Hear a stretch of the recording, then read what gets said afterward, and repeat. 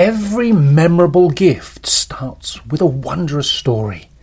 Giving a gift with energy helps it last just that bit longer. So imagine a story from the high seas where Jefferson's Ocean Bourbon and rye whiskies are aged and transformed by unpredictable and unrelenting elements. They'll taste a journey in every sip, darkened by pounding waves, kissed by ocean breezes, and caramelized by equatorial heat. Give the gift of adventure. Give Jefferson's Ocean Bourbon and Jefferson's Ocean Bourbon Rye. Please sip responsibly. Copyright 2023, Jefferson's Bourbon Company, Crestwood, Kentucky. So why do you want to learn a new language? I'll tell you why. Because ¿Dónde está el baño? Can be a very important question at times. You know, Rosetta Stone is the most trusted language learning program, available on desktop or as an app. Fast-track your language acquisition with immersive lessons designed to teach you to pick up languages in a natural way.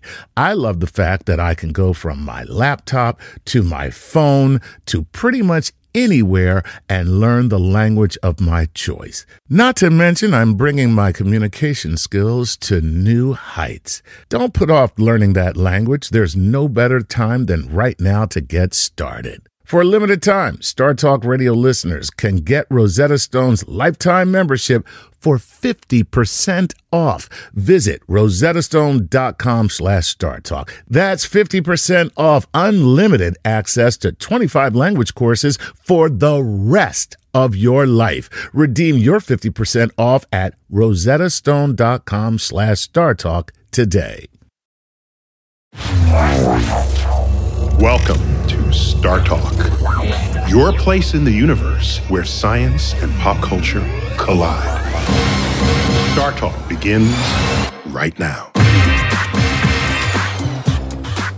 This is Star Talk. I'm Neil deGrasse Tyson, your personal astrophysicist. With me is my comedic co-host, Chuck Nice. Chuck. Hey, Neil. How are you? Still tweeting at Chuck Nice Comic? Thank you, sir. Yes, I am. Having to remind people that you're a comic. Well, I have to remind myself. That's the problem. I'm not worried about them. It's me that I'm concerned about, you know. So this is going to be another in our multi-part series on different angles into the coronavirus. And yes, in this particular episode, we'll be addressing coronavirus conspiracy theories. Oh, my goodness. So we're going to be here for a few days. I know. And more broadly, skepticism and science literacy. And how do you invoke that? Coronavirus is just one example how we can invoke skepticism, but there's no end in this list. And there's only one person who is the ideal candidate guest for this. And it's the one and only Michael Shermer. Michael, welcome back to Star Talk. That's right. I'm the returning champion. You're founding publisher of Skeptic Magazine and a best-selling author. You've been our guest on Star Talk multiple times. And you have a recent book. You have several books. In fact, if I look carefully on your shelf, what a coincidence. You've got some other books. It's always fun to see what people put on the shelves behind them in this pandemic era.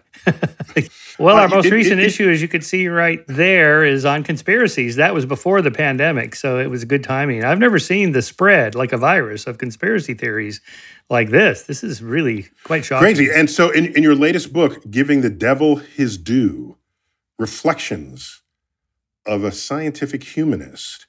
Now, you have a book with the word devil in it. Why do you expect to sell that book to Christians? See, there he is. Yeah. You just cut the sales in half, at least, right there. Well, yeah. So, what are your main arguments in there, and why is the devil in the title? Well, the devil is whoever disagrees with you, or whoever you disagree with, whose opinions you dislike. Anybody whose viewpoint diverges from yours. And the reason those devils should be given their due is so that for your own safety's sake. That is to say, if you sign off on censorship and silencing people for voicing their minority position, what happens when you're in the minority, when you're the lone voice pushing back against the mainstream, when you want to push against the dogma and you've signed off on silencing people who disagree, then they'll come after you. So the title comes from a play called A Man for All Seasons about, this is Robert Bolt's play that was made into a film, about Sir Thomas More and his collision with King Henry VIII over his divorce from Catherine of Aragon and the church. And, there's a bunch of different threads in there, but one of which is Thomas More arguing with his future son-in-law about tearing down the laws to get after the devil, metaphorically speaking, and More is arguing that we have to give the devil his due for our own safety's sake. That is, the laws are there to protect people, for example, the First Amendment. So if you say, well, we got to make an exception for this one person because he's really, really bad, then okay, well, what about this person because they're really bad also? And, so you start with something like, a conspiracy theorist extremist like Alex Jones, and you go, okay, well, we have to silence him and cancel him. Well, what about this person over here, David Icke? What about this guy? What about that guy? What about this coronavirus skeptic? Well, wait a minute. Maybe the skeptic of the coronavirus theory, maybe he has a point. Maybe we can learn something from them. In other words, there's a kind of concept creep, or the bin of which we put stuff in that we think is dangerous gets larger and larger. So is this, it seems to me, we've all heard the phrase the devil's advocate. And if I remember correctly, this would be in Catholic Church trials, where someone, you're accused of heresy, and someone would be appointed by the church to defend you in the face of the heresy. And of course, you're on the side of the devil, so we need someone to defend the devil and devil's advocate. So seems like, even though the whole system was rigged against you regardless. I was going to say, nice to see that this court isn't biased. Yeah. I'm already on the side of the devil as you are prosecuting me for being on the side of the devil. But that has an inkling of what you're saying, I think. Yeah, that's right. Actually, the position, the devil's advocate, the advocatus diaboli, was the position by the Catholic Church also to act as a skeptic against miracle claims. That is to say, everybody and their brother had somebody they thought should be canonized, and you have to be, I forget, it was like 2 major miracles and 3 minor miracles to be canonized. It's a checklist. Yeah, it's a checklist. Yeah.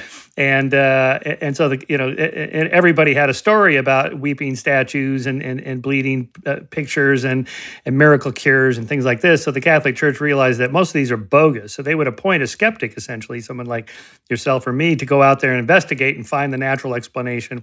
And then once all those are eliminated, then if there's some left, then they could say, well, that one is a miracle. Now, you and I would not go that far, of course, but they did centuries ago. So the devil's advocate was actually a valuable position, a skeptical position.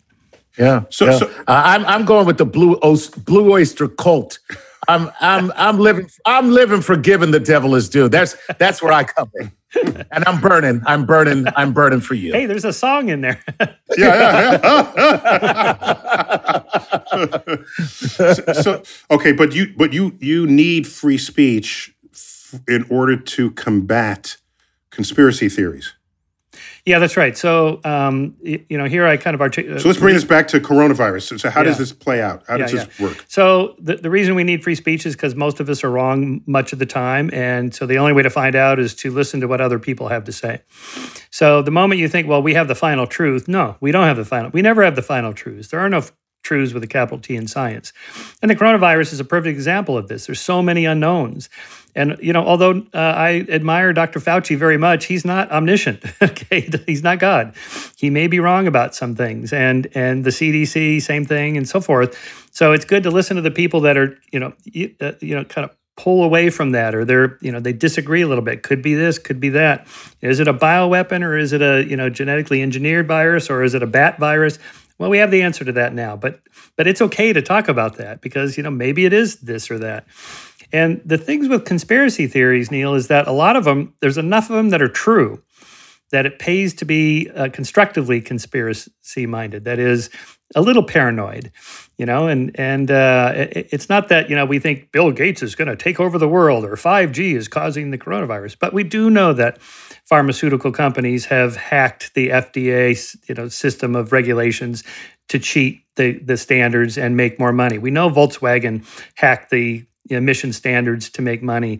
We know government agents and politicians lie and insider trading in Wall Street. There's enough these kinds of things that go on that when someone says, I'm a little skeptical about what the CDC said or what the Chinese are telling us, that's not a crazy position to take. In other words, enough of it happens that there's a kind of a logic to listening to some of it, at least. Now, you sort of go from like 10% away from the Fauci, mainstream to 20% to David Icke thinks it's the 5G towers and Bill Gates.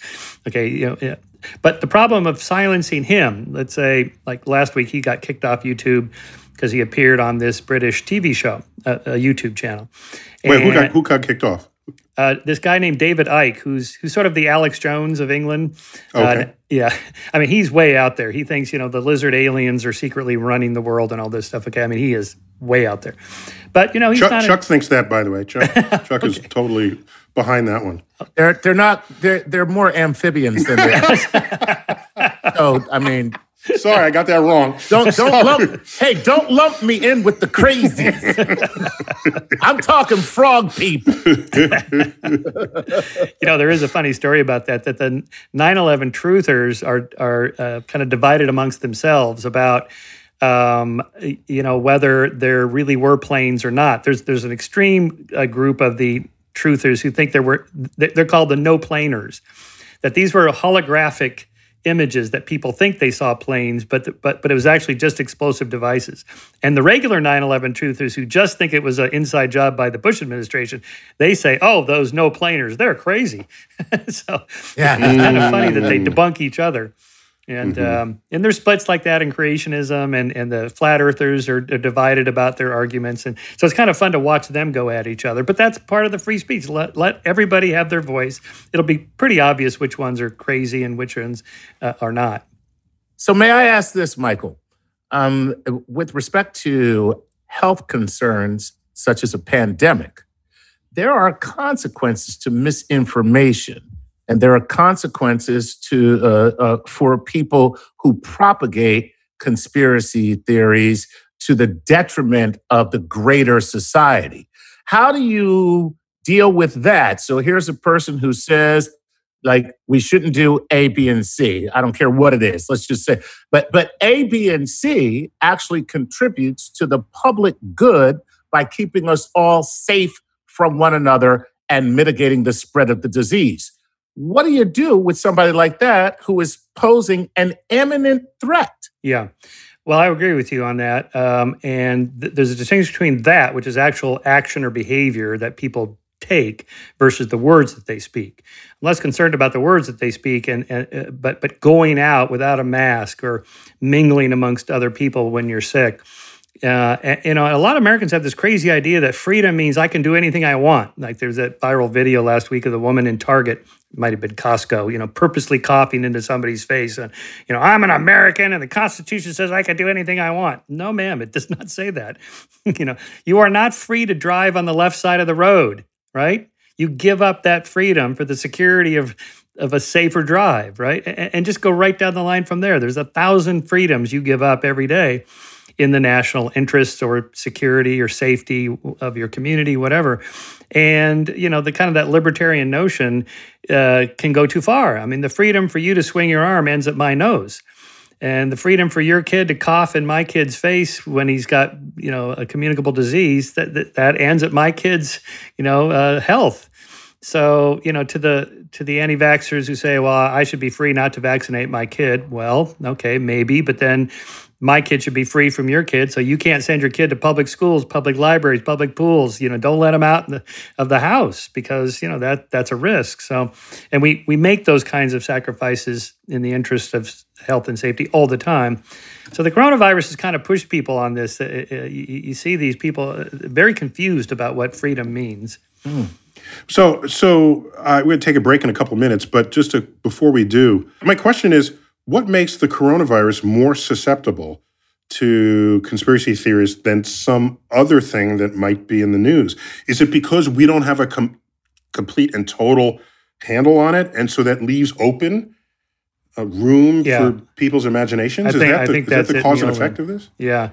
to quote one of your heroes, Aristotle, the nature abhors a vacuum, the mind abhors a vacuum of explanation, and we'll fill it with anything we got. And so we didn't know for a while what was going on with coronavirus, and the novel coronavirus. That's why it was called that. It was novel. We'd never seen it before, even though the thing you got there that looks like it. There's a lot that kind of looked like it, but it was different. The origin was kind of obscure. China wasn't exactly the most honest regime and trustworthy regime, and then the COVID-19 pandemic that comes from the coronavirus. Then we weren't sure how fast that was going to spread. In hindsight, it's like, yeah, we should have closed the economy a few weeks earlier, like Germany did, because look, now they're coming out of it sooner than we are, so forth. But nobody knew that. That's with hindsight, right? We just didn't know.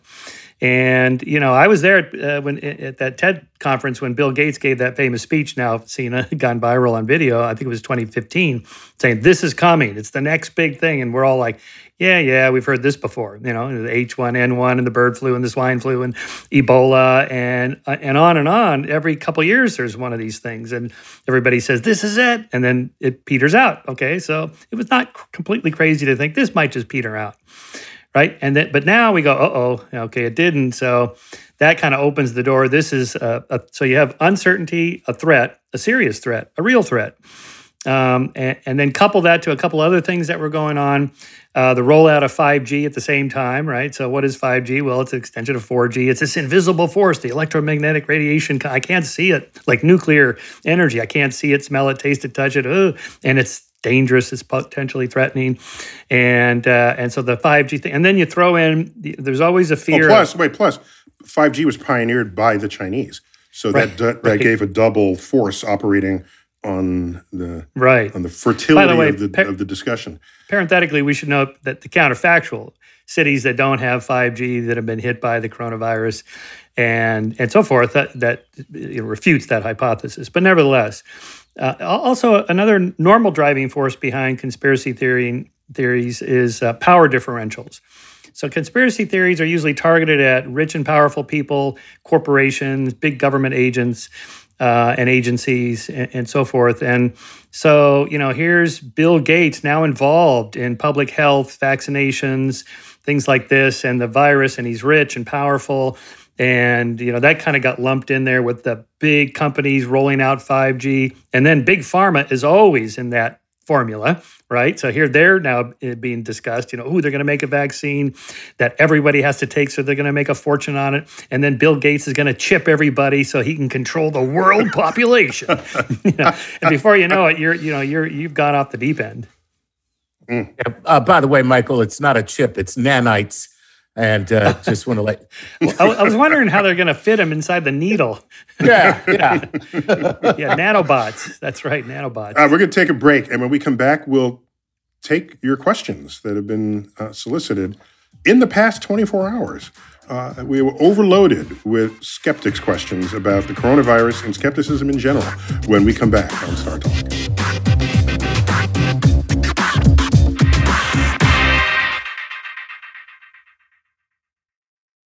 If you and your grandma don't speak the same language, it can be hard to express your love for her. McDonald's can help. To celebrate the launch of the new Grandma McFlurry, McDonald's is inviting fans to visit sweetconnections.ai, where you can record a video message for Grandma that's translated into her native language. The tech will clone your voice, reanimate your face, and translate your words so that you look like you're speaking another language. Check out sweetconnections.ai, then get a Grandma McFlurry at McDonald's. Available for a limited time at participating McDonald's. Select languages available. Whether you're a family vacation traveler, business tripper, or long weekend adventurer, Choice Hotels has a stay for any you. And that's good, because there are a lot of me's. Choice Hotels has over 7,400 locations and 22 brands, including Comfort Hotels, Radisson Hotels, and Cambria Hotels. Get the best value for your money when you book with Choice Hotels. Cambria Hotels feature locally inspired hotel bars with specialty cocktails and downtown locations in the center of it all. Hey, that's me. Radisson Hotels have flexible workspaces to get the most of your business travel and on-site restaurants. That's me too. And at Comfort Hotels, you'll enjoy free hot breakfast with fresh waffles, great pools for the entire family, and spacious rooms. Hey, that's me too. I guess I'm just going to have to stay at all of them. Choice Hotels has a stay for any you. Book direct at choicehotels.com, where travel comes true. Every memorable gift starts with a wondrous story. Giving a gift with energy helps it last just that bit longer. So imagine a story from the high seas where Jefferson's Ocean Bourbon and rye whiskies are aged and transformed by unpredictable and unrelenting elements. They'll taste a journey in every sip, darkened by pounding waves, kissed by ocean breezes, and caramelized by equatorial heat. Give the gift of adventure. Give Jefferson's Ocean Bourbon and Jefferson's Ocean Bourbon Rye. Please sip responsibly. Copyright 2023, Jefferson's Bourbon Company, Crestwood, Kentucky.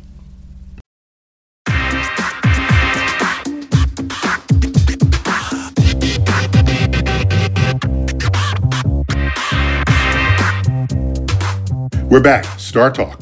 This is actually a Cosmic Queries edition, exploring conspiracy theories in the coronavirus. I got Chuck Nice, as always.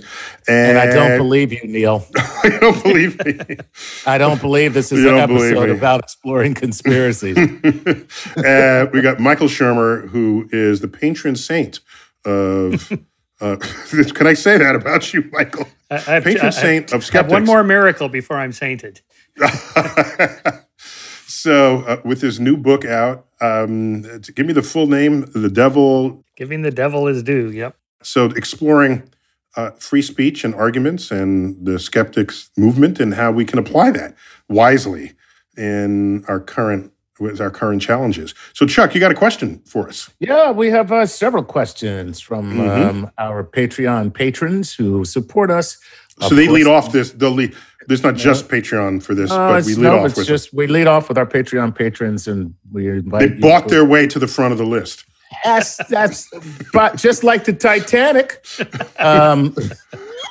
Except the Titanic sank, Chuck. I have to give you the news. That's not a good analogy there, is it? Yeah, okay. Mm-hmm. All right. So anyway, let's go with Robert Colonel, who says, to assist in the death of conspiracy theories, is it better to confront them or ignore them? Has there been any research on whether confronting these theories makes it more likely people will believe them because of belief reinforcement?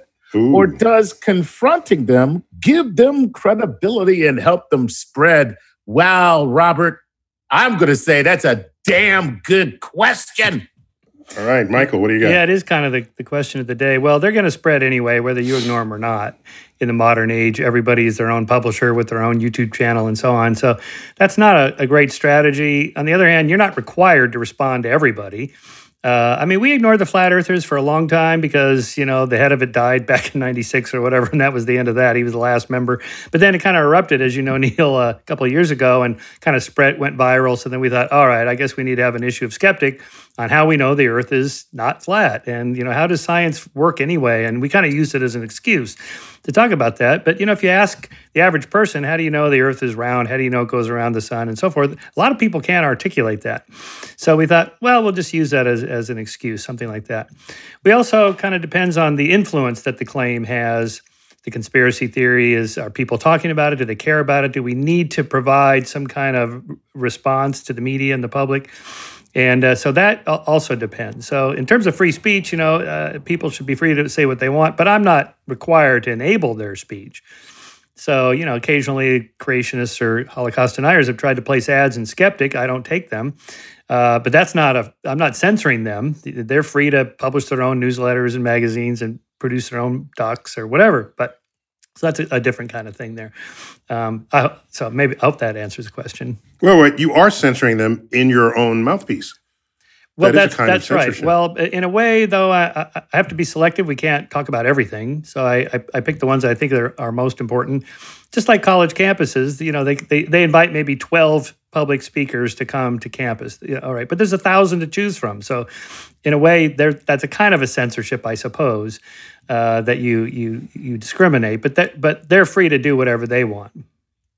All right, but so did you? I don't know. I don't think you answered the question. Should you directly engage a conspiracy theorist on the hope or expectation that you will change their mind. Oh, I forgot about that. Yeah. So there was this idea a few years ago, the so-called backfire effect. That is, by addressing a particular claim and explaining why it's wrong, like climate denial, you'll actually the people will double down on their beliefs.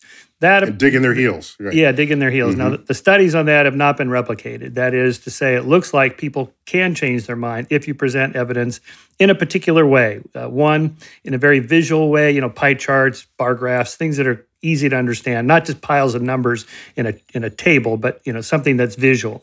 And two, you present it in a way that doesn't challenge the person's deepest moral beliefs, right?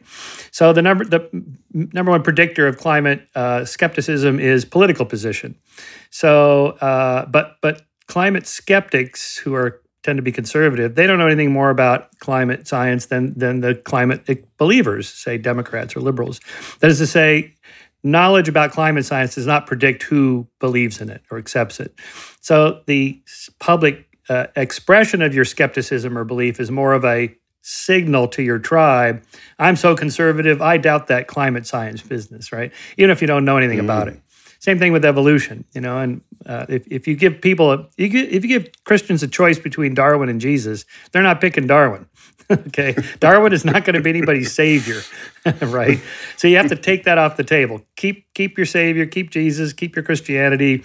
Evolution was the way God created life, or something like this, and then you take that off the table so they don't feel threatened. So those are the two things that you can do to get around the backfire effect. So they're tactics. This is tactical. Yeah. Strategies. Yeah. Yeah. Okay. All right.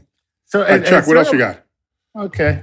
This one is from, who is this guy? Chuck Nice, co-host of Star Talk Radio. Are you a Patreon member? Indeed, I am. Okay.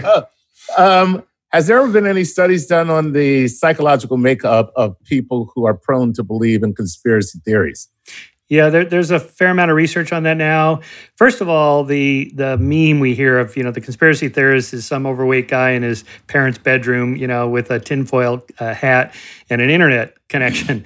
That's not the case. Really, most conspiracy theorists are thoughtful, educated, and so on. It depends on the conspiracy theory, right? So, let's say politically, those that are in power tend to be less conspiratorially minded than those out of power. So the losing party usually goes conspiracy bonkers after they lose. Those in power drop the conspiracy theories. Now, the current administration, current president, seems to be an exception to that. He's still talking about the conspiracy against him in the election. It's like, dude, you won. Shut up. Oh, it was rigged. It's like, you won, right? So, but there are some things, like what's called global coherence. That is, the moment you tick the box for believing one conspiracy theory, that you think Princess Diana was assassinated, you're more likely to believe that JFK was assassinated by a conspiracy, or any number of the other popular. 9/11 was an inside job, and so forth. That there's sort of a tendency to think somebody is behind the scenes pulling the strings. And the moment you sort of go down that pathway, you think it happens everywhere, even within a particular conspiracy theory. That is, people that are more likely to check the box that they think Princess Diana was murdered are also more likely to think she faked her death and is still alive somewhere. Well, they can't both be true. She can't be dead and alive at the same time, right? So, and also there's a bias that some people are more inclined to, that is the size of the cause should match the size of the effect. So the Holocaust was the worst thing that ever happened to a group of people committed by the Nazis, the worst regime in history. So you sort of get this match, right? But JFK, leader of the free world and the most powerful man on earth, assassinated by who? Lee Harvey Oswald, some lone nut? It doesn't match. So you got to add the FBI and the CIA and the KGB and the Cubans and the mafia, to kind of make it match. Same thing with Princess Di, cause of death, drunk driving, speeding, no seatbelt. Tens of thousands of people die of that every year, but princesses are not supposed to die like that, right? So you got to have the MI5 and the MI6 and the royal family and the Arabs, and we're all in on it. And so 19 members, 19 guys with box cutters, brought down the World Trade Center building. I mean, come on, that's just Bush had to be involved in this group and that group. So you get some of that, and some people are more inclined toward that kind of reasoning than others. Is it because deep in our minds we want a full explanation for there's a need that's being served, a psychological need being served by the flesh that's on a conspiracy theory? Right? Exactly right. And even scarier is the idea that nobody's in charge. The idea that there's a cigarette-smoking man behind the curtain and he's making all these things happen, wars and economic revolutions and so on. But the idea that actually there's nobody that runs the economy. The economy is just this sort of chaotic, unpredictable thing. That's kind of scary in a way. Wait! I got a question. Wait, Michael. Okay, isn't God the ultimate conspiracy theorist? I mean, people who believe in God, that's the ultimate conspiracy. God is in charge of all things. So here's the question. Are religious people, if they're satisfied that God is operating, do they have any more or less susceptibility to other understandings of the world with regard to conspiracy? I haven't seen any data on that religiosity is a predictor of conspiracy mindedness, or the opposite. Opposite. Religious yes. people are less. Correct me if I'm wrong. Are less represented among astrologers and other sort of New Age. Yes, that would be good. Right? That may be a good study for our research team at Skeptic. Okay, we'll get to it. I'm gonna do this the moment we hang up here.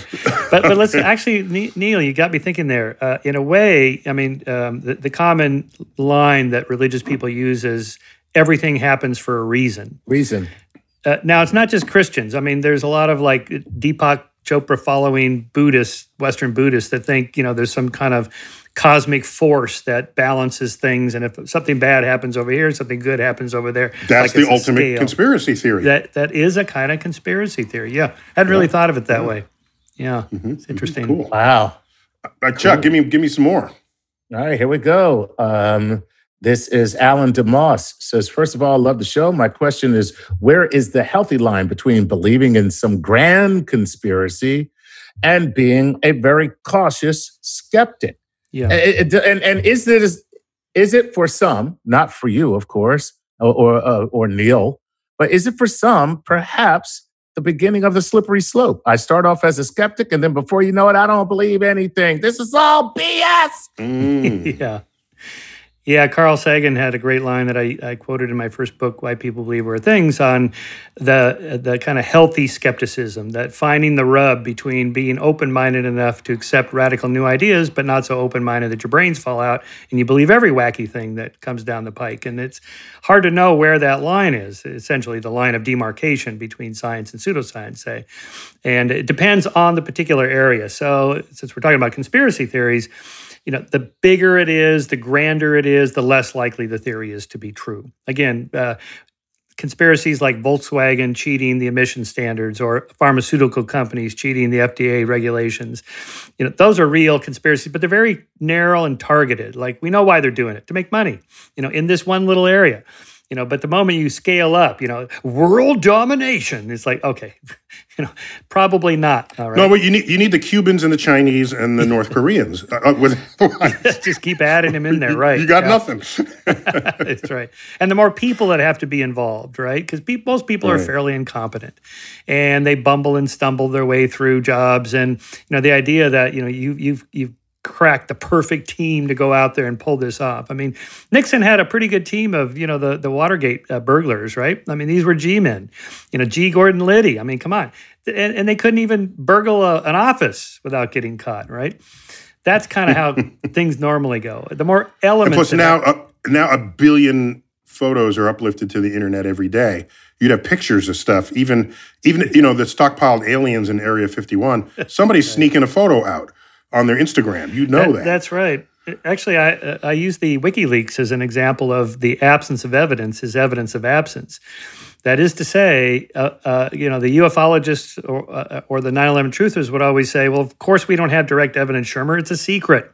It's classified, and it's like, okay, here we have 10 million documents that are classified, leaked by WikiLeaks. There's nothing in there about Roswell, alien bodies at Area 51, some memo from Bush telling somebody to plant the explosive devices in the World Trade Center building. Makes sense. Right. What it is. We're going to take another break, and when we come back, our third and final segment, Conspiracy in the Coronavirus.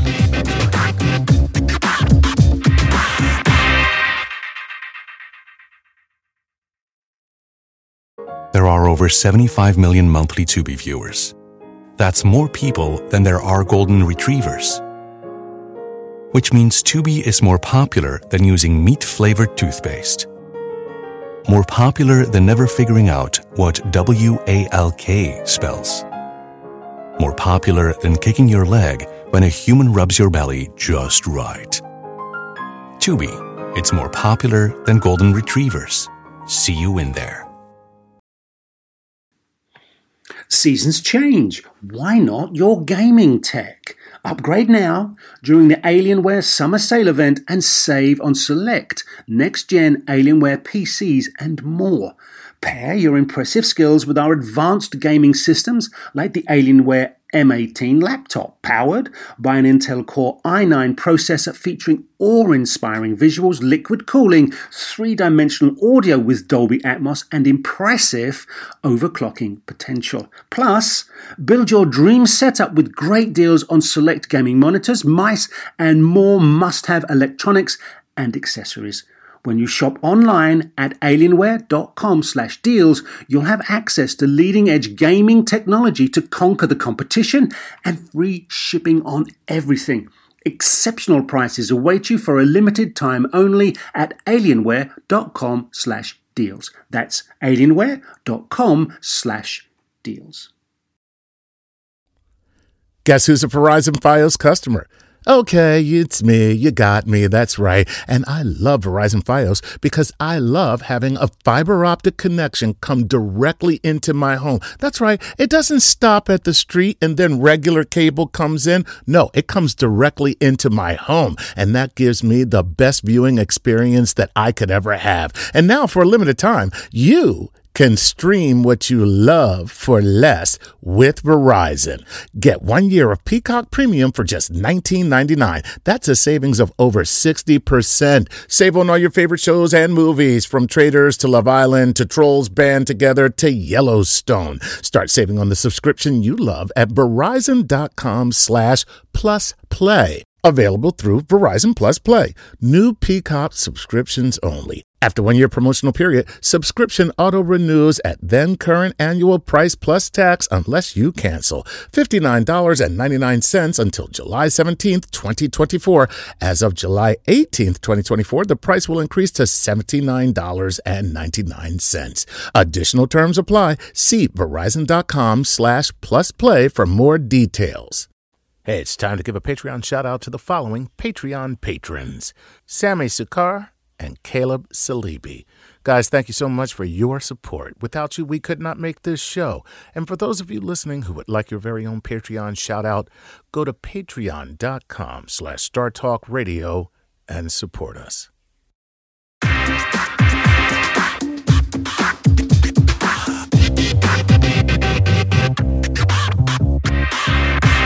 We're back. Star Talk. Chuck Nice, Michael Shermer. Mike, I've known you for a really long time. I'm just pleased to have this friendship that goes back decades. Yeah. That we're kind of fighting for the same causes, but differently. I mean, I'm not in your face because I know you don't need me. But I like your face. You got this. I just want you to know that I'm a huge supporter of your work and your life's direction that you've taken it. So just want to put that out. Thank you. I appreciate that. Operators are standing by to take your donation. I'm just kidding. So Chuck, give me some more questions. It takes all of us working on this together, right? Scientists from all fields pushing back in their areas. All we are is kind of a collective body that says, here's all the different claims, and here's the experts in that. So we're all, working to the same really Enlightenment idea that there is a truth to be known, truth with a small t, and that science is the best tool we have to get there. Mm-hmm. Mm-hmm. Nice. All right, Chuck, Okay. keep it going. All right. Let's go to Magdalena Grupa. And Magdalena says, thank you for sparking joy and curiosity of science in my 40s. Could you please tell me how to sell the idea of skepticism to people successfully, to get them excited about being skeptical? I find it immensely hard not to sound condescending or sarcastic Ooh, good one. when I try. Well, Magdalena, maybe it's you. No, but Michael, you got to admit there are a lot of skeptics in the community that are just assholes. And Yes. and it's like, I know more than you. I mean, as an educator, it hurts me to watch that exchange. Yes. Because I care what someone knows and doesn't know, and I find ways that I can communicate, not just talk down to them. And such folks are in the skeptics community. Yeah. What do you do about that? Yes. Well, you tell them, don't be a dick. But even that. Well, that was the title of a speech given by our friend and colleague, the Plate. bad astronomer, Phil Plate. Yeah, that's He right. gave a whole speech. Don't be a dick. To skeptics. And I think that was fairly well received, although I know he got some pushback. But Carl made that point back in the 90s. I think it was a passage maybe from Demon Haunted World where he said something like, it's easy to be condescending to people. I feel the urge myself bubble up and I have to kind of suppress it. We should all suppress it and just talk about, the positive aspects of what we know. Acknowledge that the other person, is intelligent and thoughtful, or else they're not going to listen to you. Be respectful. There's it's kind of basic rules of engagement or conversation. And by the way, that point of view is deeply imbued within Ann Druyan, who was co-writer of all three cosmoses, so that at every turn where we talk about some crazy idea that people have, the urge to just say, this is just preposterous, that urge is so strong. Yeah. But then you can't and shouldn't go there. Otherwise, you just lost your audience. So you've got to find a way that it sort of organically reaches them so that they feel like that you care about who they are and how they think and where they came from, and that you're going to take them to a new place. Yeah, that's right. I'm fond of saying no one in the history of the world has ever joined a cult. They join a group that they think is good and they just get sucked down the rabbit hole, and only outsiders can kind of assess that. But if you tell people, you're in a cult, that's not what they think is going on. And analogously, I say no one's ever, in the history of the world, there's never been a pseudoscientist who goes down to a pseudo lab to collect pseudo facts to test a pseudo theory, right? They think they're doing something, and so you have to address it at that level. Like, why is it you think that that's the case? I know you get these what I call theories of everything. Einstein was wrong and Newton was wrong and Hawking was wrong, and I've worked out this new theory of the universe in my garage. Okay, you can't just say, you know what, you're the 20th crazy person this week to send me one of these, because, that just hurts their feelings. They don't think that that's what they're doing. So you have to at least listen. I mean, if you're going to engage with them, the rules of conversation, listen to what somebody has to say. Let them finish their sentence. See if you can repeat back to them what they just said, the kind of steel manning rather than straw manning. Say it in a way that they would go, yeah, that is what I'm arguing. Or they're more likely to go, no, that's not quite what I mean. What I mean is, now maybe they did mean that and they realized how nutty it sounds when you say it, so they correct it. But that's also good, right? Conversation is about adjusting our ideas and exchanging ideas and so on. So, and I was honored, Michael, that you had invited me onto your podcast for my last book, which was Letters from an Astrophysicist. About a third of them I'm carefully communicating with. Some of them were conspiracy theorists. There's a flat earther in there and a Bigfoot person, and so I was honored that you saw that in me enough to have me as a guest on your podcast. Oh yeah, no, that's that kind of exchange I think is super fascinating. I love getting those kind of letters because it's interesting to engage with them and just ask them how did you come to this belief, or what makes you think that's true, or what would it take to change your mind? Right.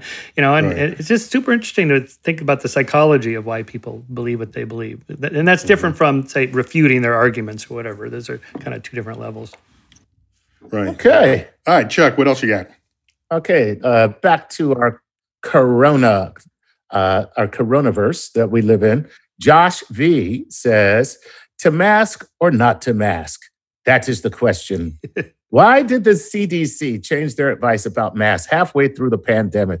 Does this type of flip-flop fuel conspiracy theories or at least increase distrust in authority? Nice one. Yeah, it certainly can. I remember when that happened. Part of the reason they were saying no masks was at first they were worried about the supply chain for healthcare workers to have enough masks. And if everybody made a run on masks, there wouldn't be enough for the healthcare workers. I think that was the first reason. But I remember it as well. Yeah, they kind of masked it by saying, well, maybe you don't need it. And then the science changed. I don't think the science ever really changed. I think it was more of a supply chain concern. We're still, again, here we are, the day we're recording, we still don't know 100% about, how many feet should you be apart from, 6 feet, where they come up with that number. Maybe it's 7, maybe it's 3, who knows? Still a lot of that. So we're, there's going to be a lot of hindsight bias in the next, say, decade of, pundits second guessing everything we did. I saw some numbers today on Germany. It looks like they timed it just about right of when to shut down the economy, and they're starting to reopen now.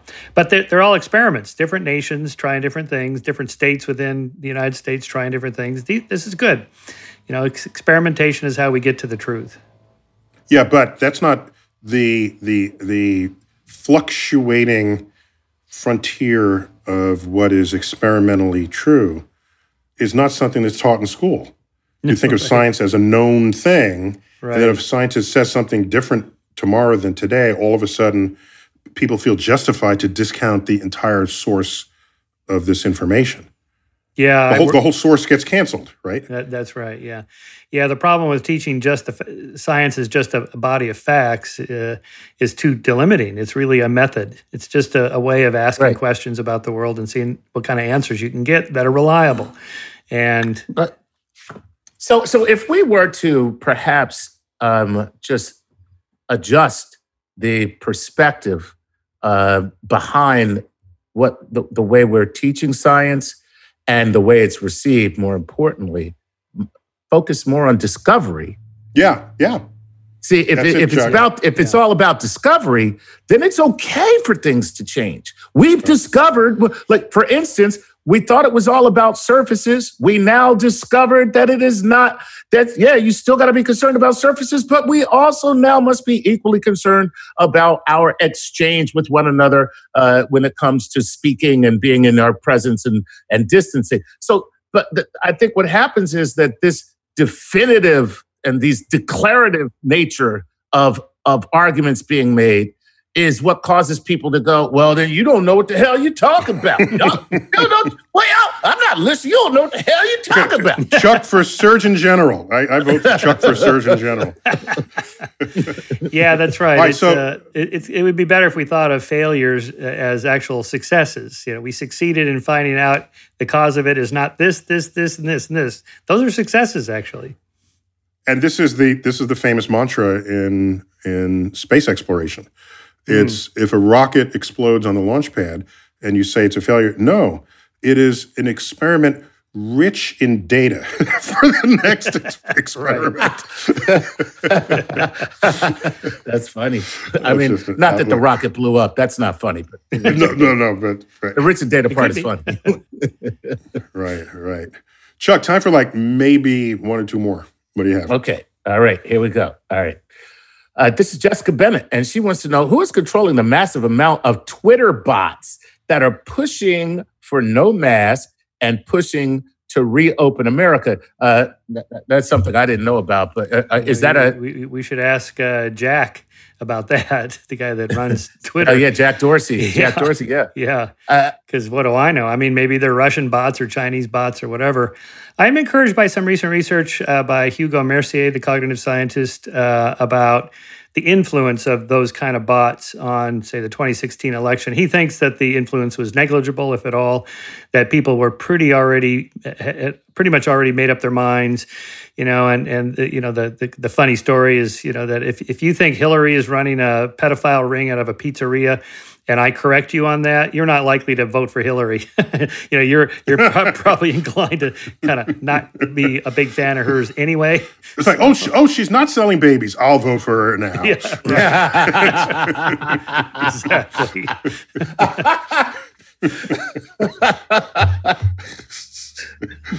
All right. Did we answer that question? Or what's the next one? Here's the next one. Sven Bjorn wants to know this. We've had that. We've had his questions before. Yes, we have. Sven Bjorn is back again. So how can you say theories are conspiracies if China is not being transparent?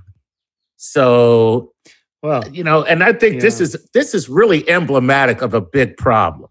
And that is you have one fact that actually leads and supports a conspiracy, but then that mushrooms into like these thousands of things that are attached to it. Yeah, that's right. So this is the problem with authoritarian regimes not being upfront. They may be transparent and honest now, but how do we know? Because they've lied so many times. It's a little bit like that's why it's called the Chernobyl of China, because we know the Soviets were, it took them like, a week and a half until radiation started falling over Sweden and Norway that they said, I guess we, should be more upfront about what actually happened at Chernobyl. That's the problem. So if you lie and then you say, well, this time I'm telling the truth, how do we know? That fuels conspiracism, of course, because that's part of conspiracy theories is that somebody is behind the scenes doing something wrong, and of course they're going to lie about it. That's true. So there's a good reason to be skeptical or conspiratorial. But what it means is, in the case of China, then even if, like you said, even if they are telling the truth, you don't know even if that is true because there's the room that it could be a lie. Or a false, in the interest of... be a false information, disinformation campaign. Disinformation, yeah. Right. Yeah. Mm-hmm. Well, in the words of Xi Jinping, you can't handle the truth. Was that who said that? I was wondering where that came from. I'm pretty sure it was Xi. So, Mike, I want to spend the last couple of minutes. Could you give me some of the more outlandish, by your judgment, conspiracy theories regarding the coronavirus? Top three. Yeah, top three. Well, 5G, Bill Gates, bioweapon is not quite as crazy, but we now know from the genetic analysis that it was not engineered. It's a bat virus. Of course, the anti-vaxxers were all over this, very predictable. They jump on anything like this. We've been tracking them for a quarter century. Every time something like this happens, there's the anti-vaxxers.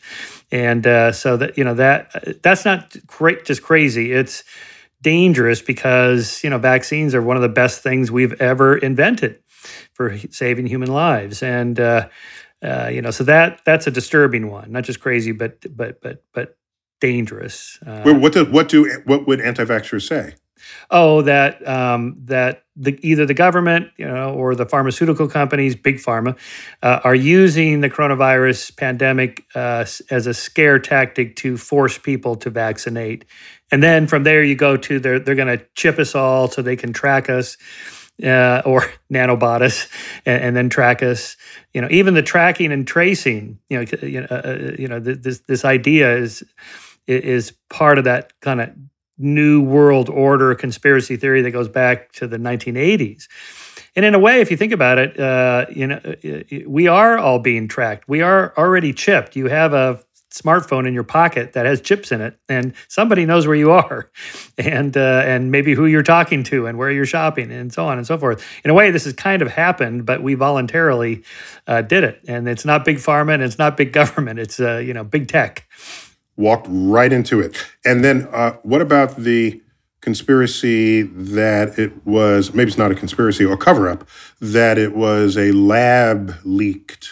Yeah. So, Nature Medicine Journal published the genome analysis of the novel coronavirus, and that it is 98.5% similar to a bat coronavirus. Remember, coronaviruses are very common. A third of all common colds are coronaviruses. The others are rhinoviruses and one other. And it makes sense. Bats are mammals. They're very susceptible to respiratory diseases. They live in giant populations. There's this cave in Texas with like 20 million members, like it's the city of Mexico. And, they get these kind of pandemic spreads all the time. So it kind of makes sense. Wet market in China. Wait. So bats don't social distance when they they don't. They hang upside down right next to each other. That's what makes it kind of spooky. That'd make a cute comic. Bats social distancing, yes, right? Yeah. Right. I don't want to get a human virus. That's right. Yes. Wash your wings for 20 seconds. But it is true that the Wuhan is the site of a infectious disease research center? That's right. And there are bioweapons labs around the world. And, twice during the Cold War, the Russian bioweapons labs had a leak. One was, I think, a fire, and the other one was an accidental leak. And so, it's not completely crazy to ask the question or to explore the idea, but I think that one's answered now. Mm-hmm, mm-hmm. So, Chuck, Michael, we are out of time, but this has been highly illuminating. Michael, it's always great to talk to you. And your new book, I think, just released just in time for the coronavirus, because you knew you were planning this. In fact, you're the one who caused the coronavirus. I'm behind it. And as soon as we hang up, I'm going back into my bioweapons lab. Giving the devil his due, reflections of a scientific humanist, which you are. So, Michael, always good to have you. Don't be a stranger. Chuck, love you, man. Love you too, man. Yeah. All right, guys. Thank you, gentlemen. Always good to see you again. Excellent. All right, this has been Star Talk, Cosmic Queries, this one on conspiracy theories. As always, I bid you to keep looking up.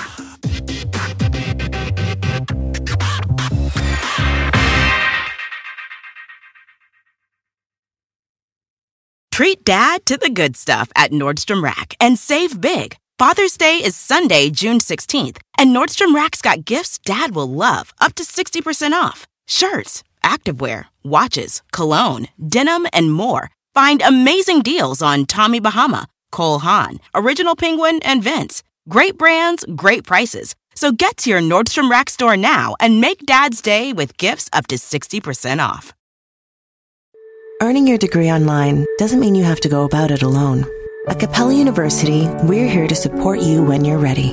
From enrollment counselors who get to know you and your goals, to academic coaches who can help you form a plan to stay on track.